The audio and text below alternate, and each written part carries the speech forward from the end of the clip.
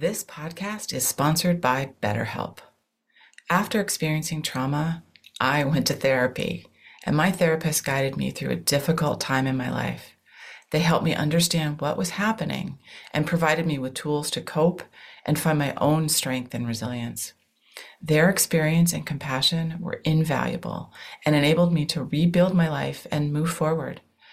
I strongly believe in the power of therapy to help people through difficult times. BetterHelp connects you with a licensed therapist who is trained to listen and give you helpful, unbiased advice. First, you go to their site. You can use my link, betterhelp.com/resilience. You answer a few questions, and BetterHelp will match you to a professional who has years of experience helping people with struggles just like yours. Let BetterHelp connect you to a therapist who can support you, all from the comfort of your own home. Visit betterhelp.com/resilience or choose podcast, then Notes on Resilience during sign up and enjoy a special discount on your first month. Hello, welcome to Notes on Resilience. I'm your host, Manya Chilinsky. My guest today is Aimee Gindin. She's a keynote speaker, a trained mental health crisis clinician, and the head of brand and communications at LifeSpeak, a company that is all about whole person well-being for organizations. We had a wonderful conversation about what it means to belong, how important the soft skills are, but those are really human skills, and the importance of self-worth.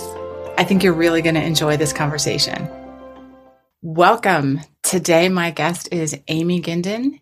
And Aimee, before I ask you what you do and who you are, I would love to know, what is your superpower? That's a great question. I would say my superpower is empathy.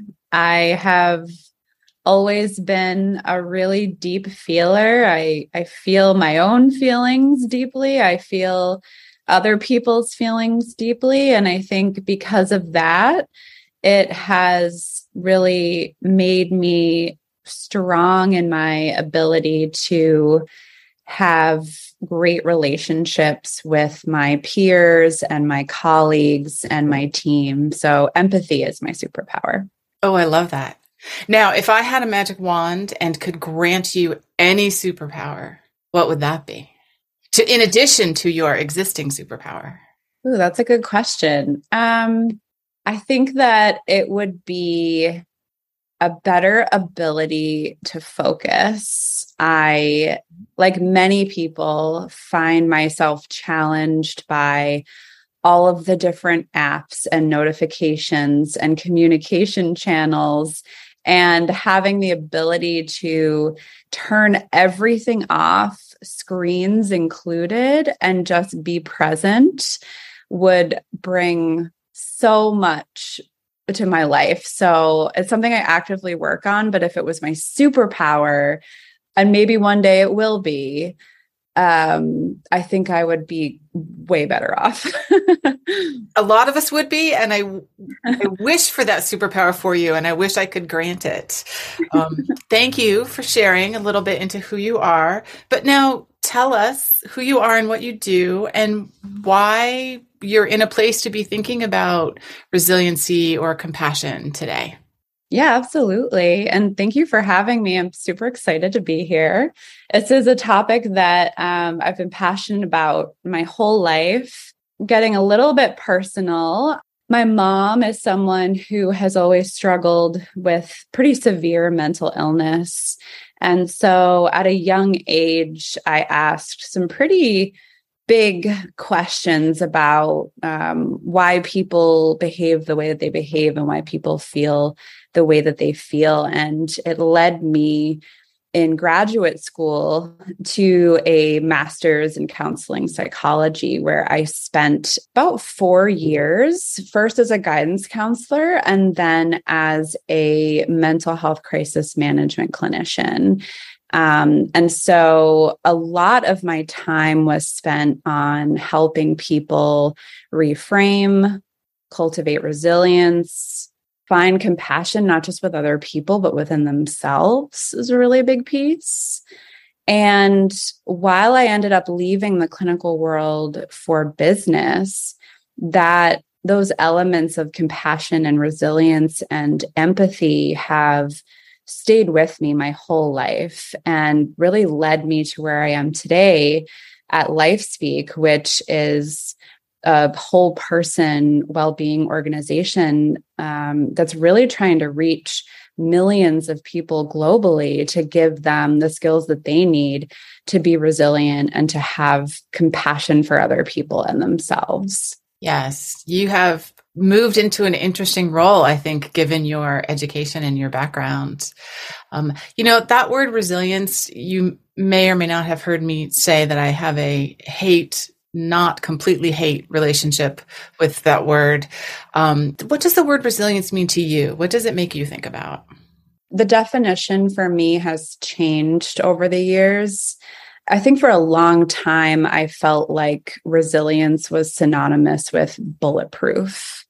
That if you were resilient, then bad things could happen and it wouldn't impact you. It would just bounce off of you. And that some people were lucky to be resilient and some people weren't. And it took me, a graduate degree and life experience to learn that resilience is actually the opposite. It's the ability to take the stress and the bad with the good and exist in it. It's the ability to accept that things are bittersweet and that not everything is going to be shiny and rosy, but to be able to move forward, not despite it, but to move forward with it. And so to me, I think resilience is about a reframing of not necessarily like this invincible bulletproof idea, but really more about an acceptance of what life is and an ability to embrace it and to admit it and to honor it and to talk about it.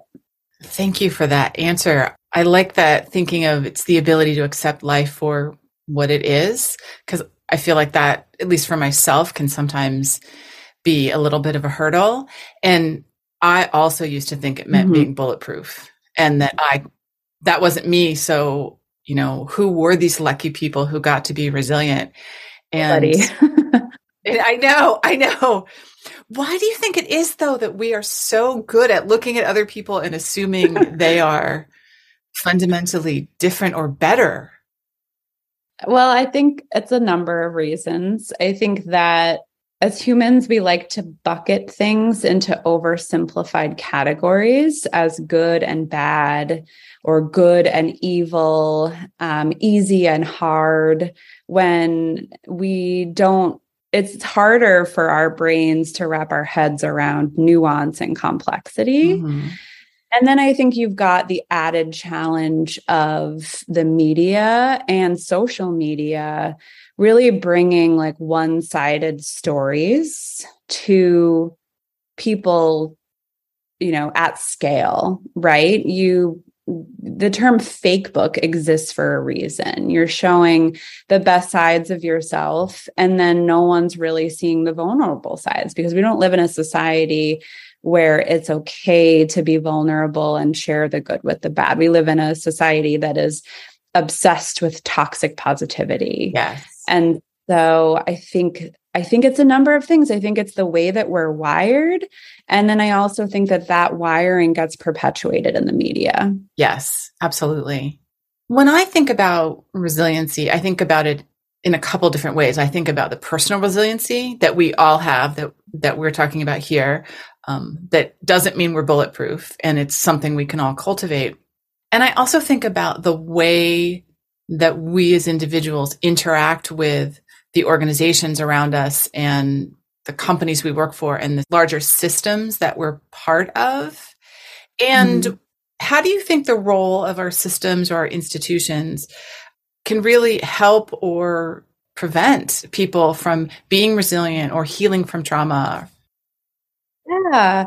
So it's a great question. We're actually doing some research on this now. We have a report coming out in January, and we looked at the mental health of employees, how they are today compared to how they were during the height of the pandemic. And one of the things that we found is that employees who rated themselves as having better mental health and more loyalty with their organization really felt like they belonged. Mm-hmm. And I know belonging can sometimes feel like an elusive term, but I think that this idea of culture and culture of belonging and psychological safety is something that organizations can do to cultivate resilience in their workforce. And also, I think it just impacts the bottom line, right? Like if you feel safe communicating your needs, you feel like your needs are being met by your manager, you're more likely to be more productive and stay. And so to me, it comes down to companies really understanding that the soft stuff isn't actually soft at all. Mm-hmm.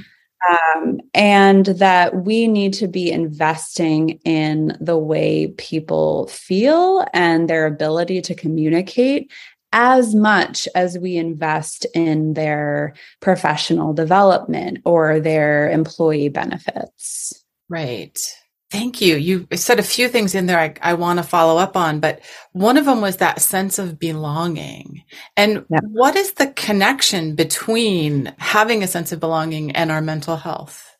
Yeah, I mean, I think as humans, we are not meant to be solo creatures. We have this innate need to be part of something bigger than ourselves.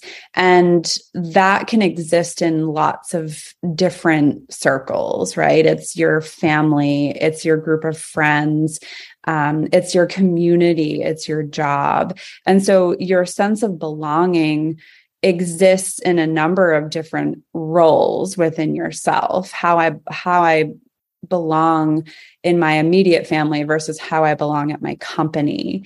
And so when we don't feel like we belong, what we end up feeling is lonely. We end up feeling misunderstood, invalidated, and all of those elements can lead to feelings of depression and anxiety and not feeling enough. And that's detrimental. And so the ability to feel safe in communicating those feelings is just completely imperative to a person's mental health within the setting that they're in. Right. And I think of the workplace among all of the things, all of the roles it plays, it is also a community that we are part of. And you were talking about, the study that you guys did, which is fabulous, and I can't wait to read the results, and that it shows that those soft, quote unquote, soft skills are really important. What is the challenge with helping businesses understand that the soft skills are important? I think it's measurement. I think it always comes down to data that, the higher up you are in an organization, typically the more tied you are to a company's bottom line. Mm-hmm. And sometimes these quote unquote soft skills, or what Simon Sinek has rebranded to be human skills, can be hard to measure, or they take a lot longer than something that's a little bit more tangible. But there are companies who are trying to put the right data in place so that they can see the long-term effects of that work.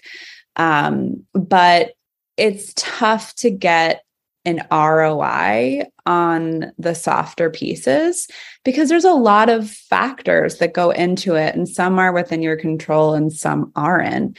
But I think that we can at least take steps as a society to measure what we can so that companies feel more confident that they are investing in something that is good for people and not just isn't intuitively a nice thing to have. Right, right. And in your experience with the companies that you've worked with and you've seen, is there something in particular that they all share, a type of management style or size of the company or something that enables them to have a culture that does take into consideration these human skills? Yeah, it's a great question. It's something I think about a lot as a marketer and putting personas in place. Our best clients have huge hearts. They are people first. They would consider themselves empaths. They see the value in well-being and they want to be able to give that to their organizations. So there's no convincing, there are no ROI conversations. They know that their leadership style is that when you invest in your people, you invest in your company. And so those are the types of people that we work with. And I would say that fortunately, one of the silver linings that came out of the pandemic is that more and more people and more organizations are seeing mental health and well-being as a must-have and not a nice-to-have. And so I think there's been a bit of a culture change that's happening, and that takes time. But it is certainly one of the positive effects that has come from this. Yes, I have recognized that silver lining as well and am happy to see it. I'm sad that that's what it took for maybe some organizations to understand. Do you think that this awareness of mental health and some of the efforts that companies are making now, do you think this is going to be a real lasting change? Or do you think it's sort of a fad and resiliency and mental health are the thing we talk about now because it's pandemic? I can't predict the future, but yes. Why not, Aimee? I think it's going to stick around for a couple reasons. One is that the internet has made our world a very stressful place. You've got political campaigns, you've got global news at your fingertips within seconds. And so whether there's a pandemic or a war or a recession, there will always be, as I said before about life being bittersweet, there will always be something that is a primary driver of stress. And then the other piece is I think that social media has really given employees a voice that they never had before, where you might not feel comfortable going directly to your CEO and saying, here are my problems. But those people are posting on LinkedIn and they're posting on Facebook and they're posting on Twitter. And those posts are going viral and they're starting movements. And you can certainly see it in Gen Z, especially. And so I think that there is a generational mind shift that's happening where the younger employees are not tolerating what boomers and Gen X were forced to put up with. And so organizations have to be really careful now to be more employee first instead of employer first, because people, and we saw it with the Great Resignation, people have a much lower tolerance for BS than they did prior to the pandemic. So my hope is that with social media, both being a highlighter of all of the anxiety in the world, but also a place where people can speak freely, that this is something that will stick around for good. Yes. One of the things about the pandemic that I think precipitated the Great Resignation is that for those of us in the kind of business where we could work from home or we could change the way we were interacting with our workplace, we saw that it could be different.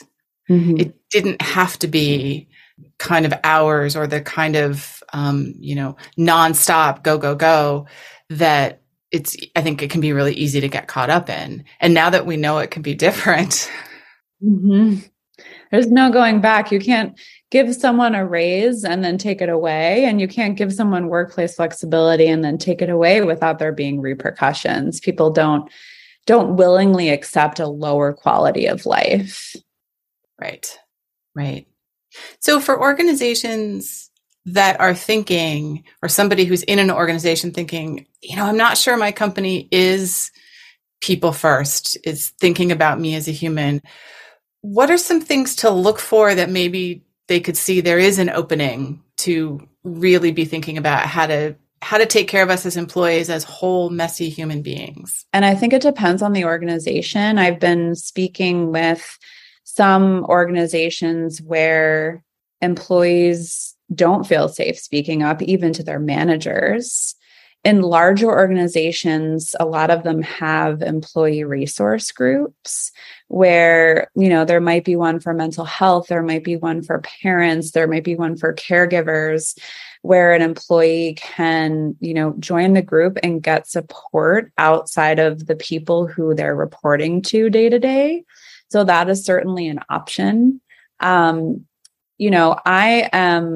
I went into communications ultimately because I believe that people and organizations will live or die by their communications. And so I'm a big believer in transparency and for the ability to anyone at any level to have frank conversations with their managers. The reality is that some people have the privilege to do that and some people don't. And so I hesitate telling people to go to their manager and tell them exactly how they're feeling, because some people are in much more vulnerable financial positions than others. But I would encourage conversations with the leaders of their ERGs if they have them. I would encourage conversations with managers if they have a supportive manager. I would also look to HR. A lot of companies have employee benefits that employees aren't even aware of. I mean, there was a study that only 30% of employees on average know what benefits are available to them. Oh, wow. And so there, in a lot of cases, are benefits that can help support employees, whether it's an employee assistance program, whether it's, a mental health app or a caregiver support app. There's a lot that sometimes is in place, but just isn't communicated well. So I would say that, those are the really three areas that I would go to. I certainly wouldn't keep it to yourself because that is a dangerous place that can breed toxic culture when you really don't know what's happening and you're not investigating. You end up filling in the gaps yourself, which may or may not be true. But I think that, your direct manager, HR, and your employee resource group are great places to start. Oh, that's excellent. You've mentioned a couple times now the concept of psychological safety. And I love that concept because I think we've all experienced both sides of that coin.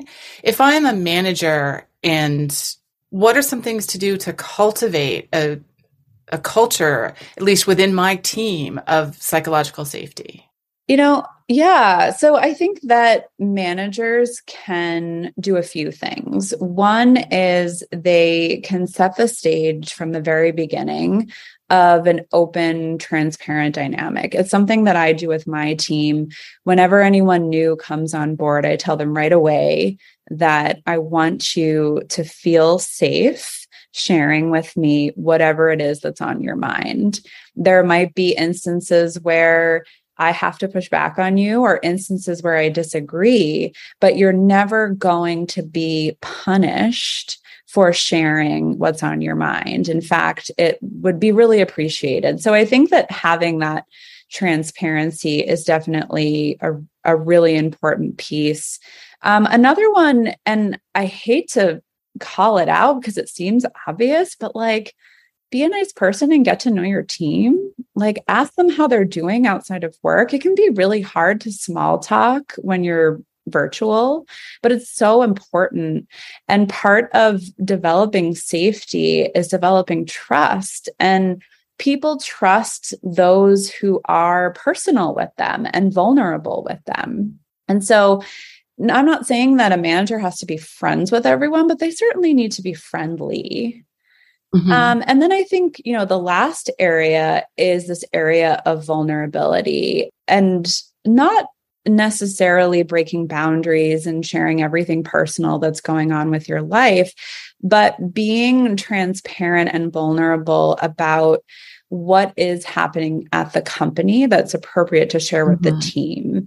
Because if you're feeling it as a manager, your team is feeling it, and they don't know necessarily what's going on. And so the more that you can share greater context of what's happening at the company, maybe it's upcoming changes, maybe it's an acquisition, whatever it is that you can share, is going to give your team the feeling that, okay, this is someone who's looking out for me. They want me to know the context and they're going to support me. Yes, I like that concept of vulnerability. And as you said earlier, transparency in as much as you are able to be transparent about what's going on.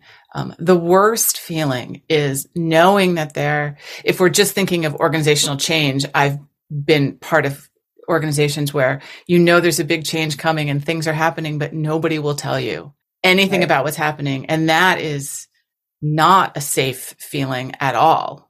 No, it's not. And, there are instances where you're legally not allowed to share anything, right? Right. But that doesn't mean that you can't talk about the idea of change and validate why it's hard and why it's scary. I listened to this great podcast by Adam Grant, where he interviewed a change management consultant. And he said that change we see as something negative, but when we see change as positive, we call it choice. Ooh. And so I know, I just was like, what? And so it really comes down to a sense of control, right? So there are things that change that are outside of our control, and that there are things that change that are inside of our control. And how can we give our teams a sense of control over whatever we can? And it might just be as simple as being able to express their feelings about change. Even if that's all you can give them, that could be the difference between someone staying and someone leaving. I can absolutely understand that at a visceral level. I think a lot about trauma and being a trauma-sensitive organization. And one thing that trauma does is it takes away someone's sense of control. So there are certainly many things that can do that, but that feeling of sort of being unmoored and can just make it so difficult to focus or care what's going on around you.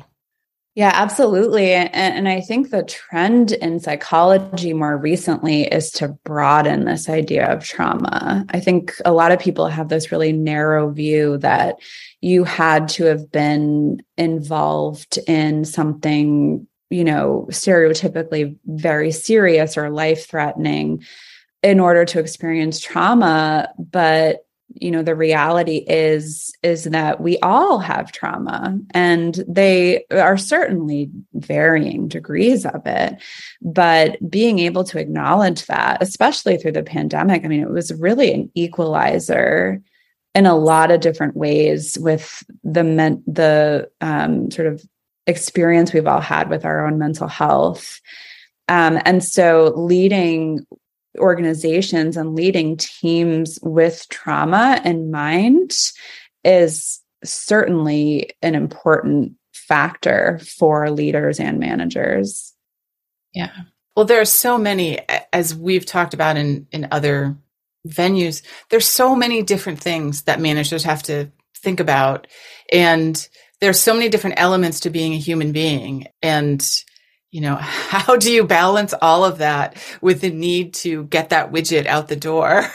I know. It's really tough. I also think that, as humans, we tend to be pendulum swingers, right? Like if you look at history, we went from the 1920s when we were talking about workplace reform and making work a safer place for people to be, to the 1950s, where it was all about, getting your hours in and working as hard as you can, to kind of back pendulum swinging in the previous direction, which is about workplace well-being and psychological safety.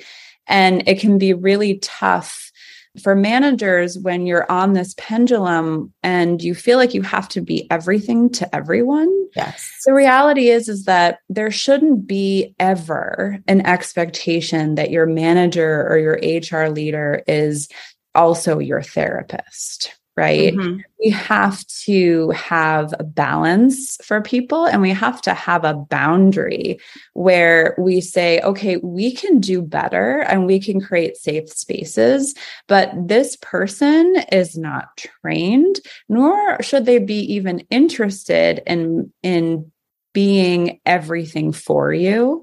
And so my hope is that while we are really pushing mental health support very hard in the world right now, that we aren't putting too much on managers and the, HR profession in general to have to play clinician at the same time.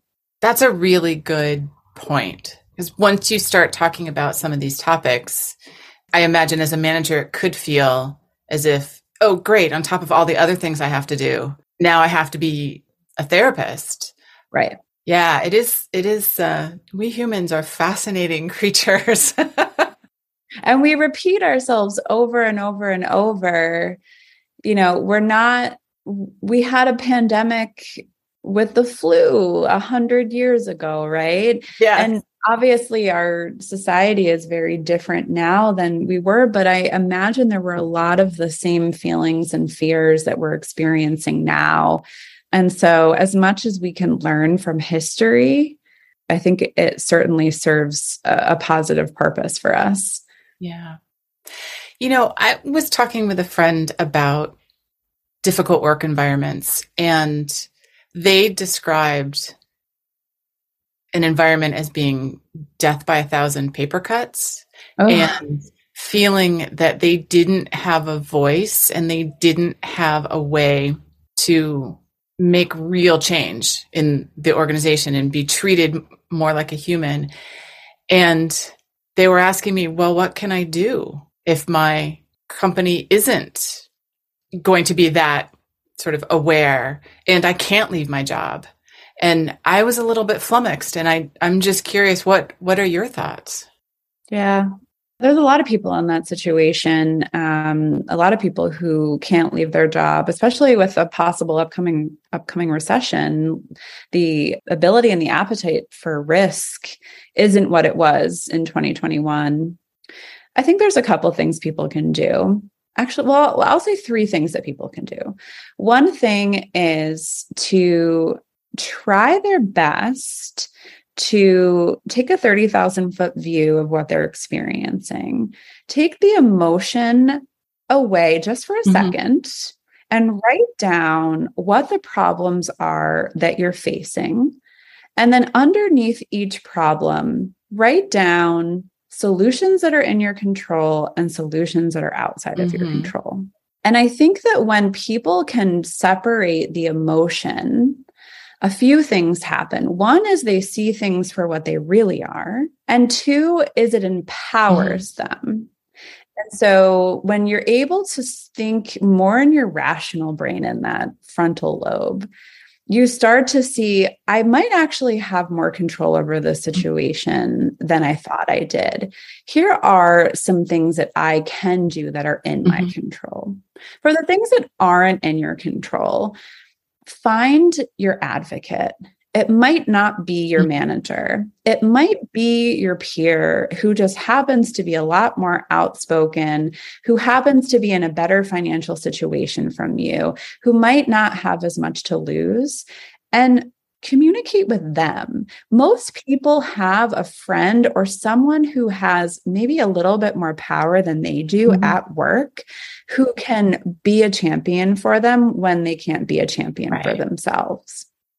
And then the other thing I would say is, if it is not, financially impossible to do, I would recommend that everybody have a coach.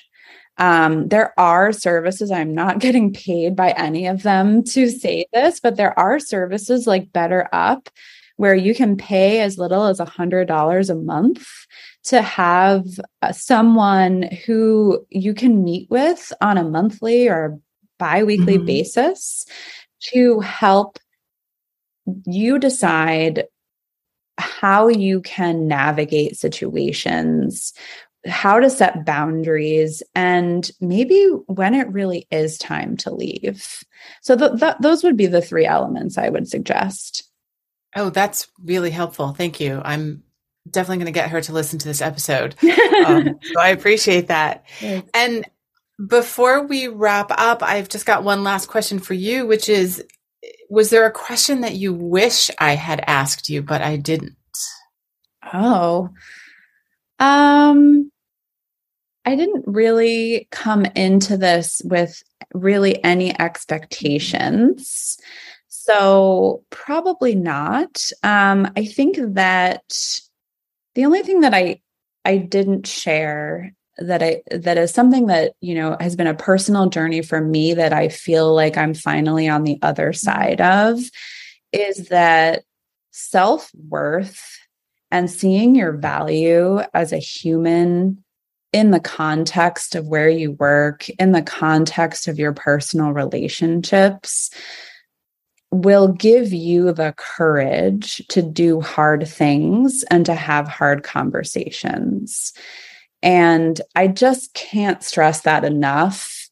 I think that a lot of times the people who are feeling powerless don't value themselves enough to believe that if they are going to have difficult conversations, that they might actually be listened to.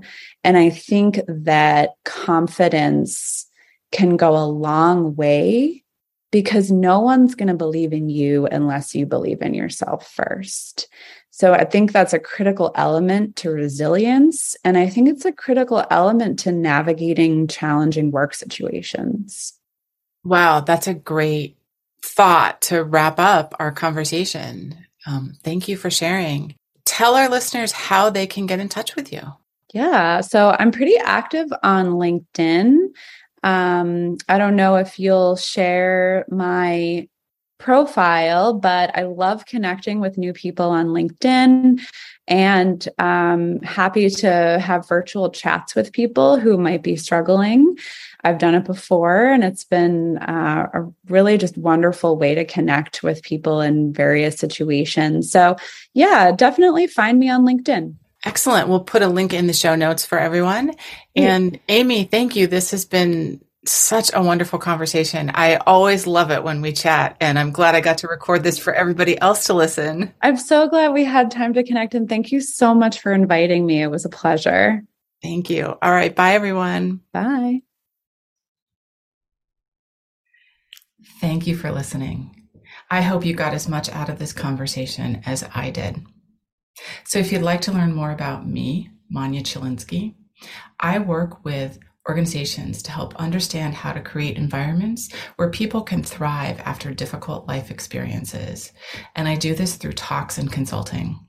I'm a survivor of mass violence, and I use my experience to help leaders learn about resiliency, compassion, and trauma-sensitive leadership, to build strategies to enable teams to thrive and be engaged amidst difficulty and turmoil. If this is something you want to learn more about, visit my website, www.manyachilinsky.com, or email me at manya@manyachilinsky, or stop by my social media on LinkedIn and Twitter. Thanks so much. Talk soon.